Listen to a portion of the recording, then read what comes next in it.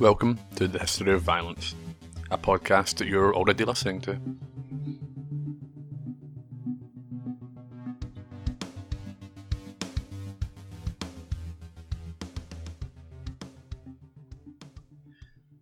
Okay, so today I'm going to talk about the use of international sanctions, especially economic sanctions, in international diplomacy.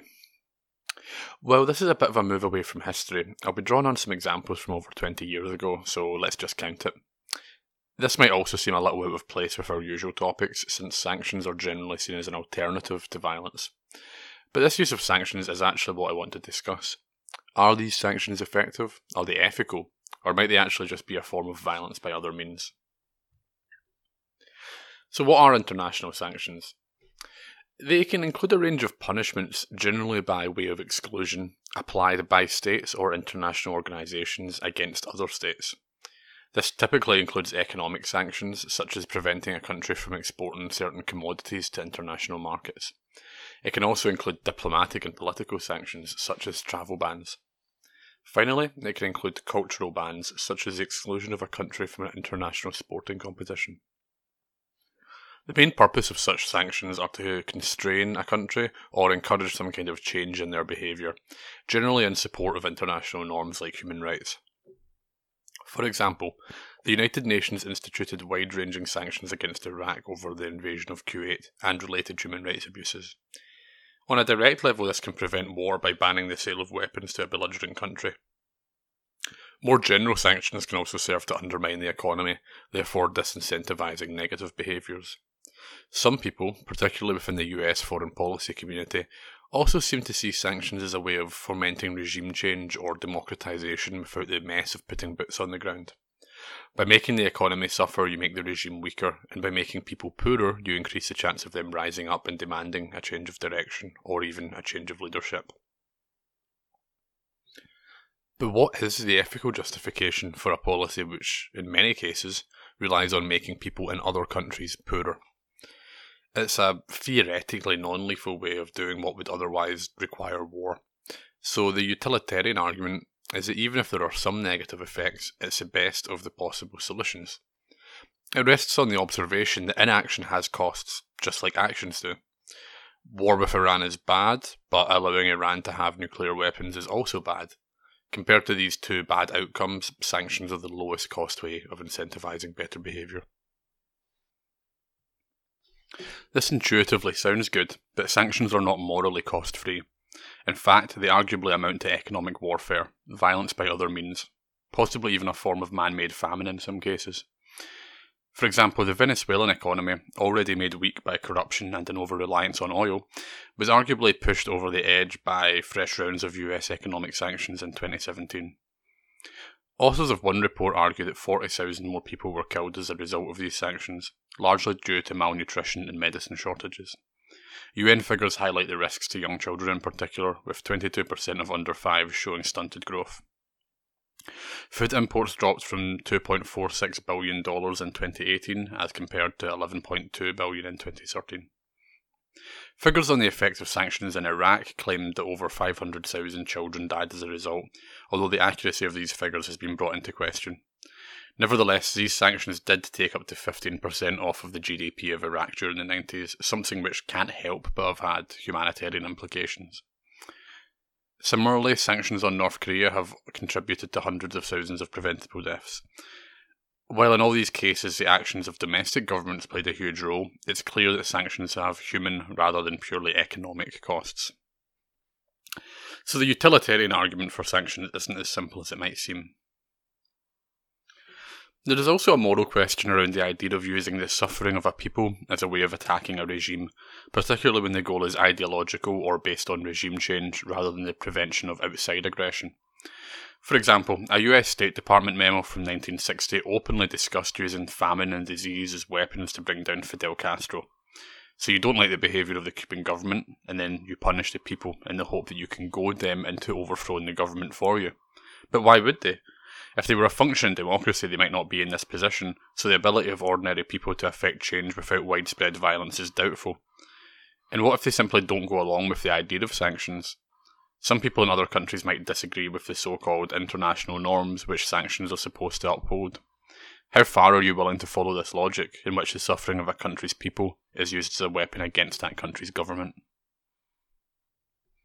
A related problem with this is that in the case of general economic sanctions, or comprehensive sanctions as they're often known, it is rarely the elite who suffer. Black markets and corruption mean that the burden of economic sanctions tend to fall on the poorest rather than on the political class. The North Korean elite function like a royal family, while the country suffers a famine. Meanwhile, coup attempts in Venezuela have failed largely because the government is still able to offer prosperity to the military elites, even if the wider economy is in freefall. Basically, political elites are resistant to outside pressure and are always able to redistribute the burden downwards. It is possible to do targeted or smart sanctions, so only hit those who deserve it. And this is the case in Russia with the current round of sanctions against that country's political class. Here, the idea is to target the foreign assets and travel abilities of people connected to the political establishment. But this isn't always effective, and it also changes the scope from a large-scale change to simply changing the behaviour of individuals. Russian targeted sanctions might have made life harder for some people within the establishment, but haven't particularly undermined the state or the state's foreign policy. Predatory elites might also still find ways of shifting the economic burden to others, once again meaning that sanctions have unequal and unintended side effects. Plus, there are always ways around this for people rich and powerful enough. These are often people who have made a career out of corruption and creative accounting. If you can't visit your townhouse in London, you simply visit your apartment in Shanghai. If you can't use your German bank, you can open one in the Caymans. So, there are two key problems with sanctions. High costs in terms of second-order effects on ordinary people, and a tendency to punish the undeserving. To put it into sort of moral philosophy language, it's potentially problematic on both utilitarian and deontological grounds. Utilitarian because the costs might often outweigh the benefits, and deontological because it involves using people as a means to an end, namely using the people of a country as a way of removing the government. But how do sanctions work in practice? And do they work at all? South Africa is probably the best example of a success story, with international sanctions and boycotts covering economics and culture arguably contributing to the end of apartheid. Similar arguments that I've just outlined about the impact of sanctions were played out, with politicians like Margaret Thatcher and Ronald Reagan arguing that sanctions would harm ordinary black people more than the government. Reagan therefore favoured a policy of what he called constructive engagement, a policy which he didn't extend to left-wing governments in Latin America, but which he was happy to apply to the anti-communist whites in Africa. However, there were also voices from within the South African anti-apartheid movement which made similar points, with the Zulu leader Mangosuthu Buthelezi, sorry about the pronunciation, arguing that sanctions can only harm all the people of Southern Africa. This can only lead to more hardships, particularly for the blacks. The effectiveness of these sanctions has also been debated by historians and commentators since. Furthermore, much of the pressure came from voluntary divestment and boycotts by private actors, such as companies and individuals, rather than legalised interstate sanctions.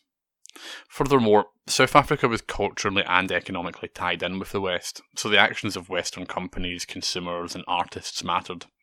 This makes it a little different from cases like North Korea or, to a certain extent, Iran. It doesn't really matter in North Korea if they're banned from the Rugby World Cup or if Bono refuses to play there. They have less to lose from disengagement with Western countries than South Africa did. The timing is also important.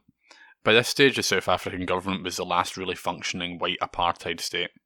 Decolonisation in Africa had started with the independence of the Gold Coast, renamed Ghana, in 1957. British colonies were all independent by the mid-60s, and by 1980 the independent apartheid nation of Rhodesia had been renamed Zimbabwe and was under the control of Robert Mugabe and ZANU-PF. Despite sanctions on South Africa going back to the 1970s, it was the last remaining apartheid state by a long distance, pouring water on the idea that sanctions helped to speed up the process. Although there is an intuitive argument that economic sanctions helped to isolate and weaken the regime, ultimately helping bring them to the table, the whole process was long overdue. Probably the most important thing to consider is the role played by groups within South Africa, such as the African National Congress, who were the driving force behind the end of the racial caste system. Crucially, there was a military component to the Black Liberation Movement, led by Umkhonto we Sizwe, or the Spear of the Nation, which received support from foreign countries like Angola. Sanctions and divestment may have helped bring the apartheid regime to the table, but only in the context of a vast, well-organised, grassroots public movement for change, which was also backed by groups which were ready and willing to use violence. Such a movement is not always present, or perhaps not always desirable, which may explain the limited success of sanctions as a force for regime change or democratisation elsewhere. To speculate a wee bit and give another example, we can see a nascent attempt by some private citizens to engage in a boycott and divestment programme against Israel over their treatment of Palestine. So far, this appears to have hardened resolve in Israel, which continues to elect hardliners to office. Even if states got in on the act, Israel would likely be able to maintain its position of strength as long as it kept its web of allies and its advanced military capabilities. The idea that the rest of the world would be against Israel wouldn't necessarily induce the people to elect more moderate leaders, even if ordinary people came under increasing economic pressure. In fact, we could reasonably expect the opposite to be true, as people would understandably develop a siege mentality. So, a change in the internal politics of a country would require strong domestic forces pushing for that kind of reform. At best, sanctions could help to speed along a process that was already underway. At worst, sanctions could actually make change more difficult. But how about the record of sanctions as a way of constraining behaviour in the international realm without resorting to military force?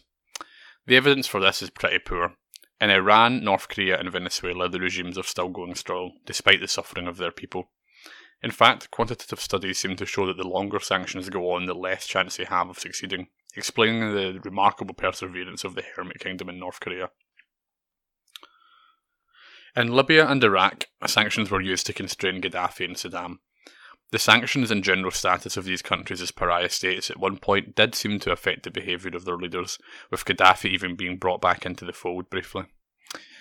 However, in the end, both of these countries ended up suffering a Western intervention with disastrous post-war violence.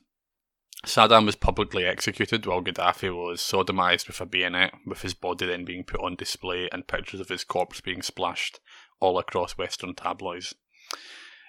In these cases, sanctions hurt the people while they were used, at best temporarily constraining the regimes they were targeting, and ultimately failing to prevent war anyway. Even to the extent that they managed to bring Saddam and Gaddafi under control for some time, the message that this sent was undermined by their gruesome deaths. If Gaddafi played ball with Western powers to have sanctions lifted and still ended up with his body on display while the country burned, then the North Korean elite are probably happier just to absorb the sanctions. Indeed, the elder Kims both died of heart attacks, while more compromising dictators died screaming and humiliated. This hardly incentivises the regimes to respond to sanctions in the way that game theorists and foreign policy wonks would hope. You might notice that most of the examples I'm using, with the exception of South Africa, are basically synonymous with enemies of the West. And this brings us on to the final critique of sanctions, which is basically that they're a tool of Western imperialism. The US sanctions against Cuba, for example, look increasingly vindictive, particularly in the post-Cold War era. Countries like Venezuela and Cuba pose minimal risk to the stability of the international system, and while their governments are far from perfect, they are not worse than many of the right-wing regimes that have been propped up in that region. Their primary crime appears to be their ideological opposition to US-style capitalism. Iran might be a more destabilising regional force with a very poor record on human rights and a tendency to support violent proxy forces in other countries. And there are certainly reasons why the international community would want to prevent them from getting nuclear weapons. However, there's often a stench of self-interest and hypocrisy around efforts to isolate countries like this, particularly on the issue of human rights. Israel and Pakistan both have nuclear programs and have sponsored attacks in other countries, while the human rights record of Saudi Arabia has not prevented them from receiving support and weaponry from Western countries, even in the context of a man-made famine as a result of the war in Yemen. The idea of sanctions as a general tool for moral good falls apart fairly quickly if you compare those countries being targeted by economic sanctions with those ones being militarily supported by foreign powers. Even if the use of sanctions in the abstract could be seen as ethically permissible, their use in real-world politics has generally been driven by realpolitik rather than moral virtue. Of course, just because sanctions are applied unevenly doesn't mean that they are always bad. It's possible for hypocrisy to be present, but for sanctions to still be used in some cases well. But we should be careful to think about why one particular country is being targeted for sanctions while another is given a free pass or even support by the same countries. So, the overriding problem with sanctions is that they're an extremely blunt instrument. They might work, kind of, some of the time, but only in very specific circumstances. Worse, they hurt a lot of people, and they might even backfire. They will remain a tool in international diplomacy for reasons related to practicality. The international community needs ways of shaping behaviour, and sanctions are going to be one of them. And to be honest, they probably should be on the table, if only as a way of slowing down a headlong rush towards war. But there are two big takeaways that I can see about sanctions. Firstly, you should be very sceptical of anyone who claims to have generalised humanitarian reasons for supporting economic sanctions. For example, the Maduro regime in Venezuela has done bad things, but are sanctions really going to help the people there? And why is it Venezuela being targeted and not any of the other tin pot dictatorships around the world? Secondly, never believe anyone who attempts to pass off sanctions as being a harmless, low-cost alternative to war, because someone always pays the price. Well, I hope that was interesting. There's lots of stuff I didn't even discuss. For example, what's the legal issues involved in sanctions? On whose authority can one country do that to another country? That's a really interesting part of it as well. If you have any suggestions for a future episode, please get in touch. And otherwise, yeah, thanks for listening. It would be great if you could give us a review on iTunes or Stitcher, or even give us a like on social media. Twitter, Facebook, you know how to use the internet. Anyway, bye.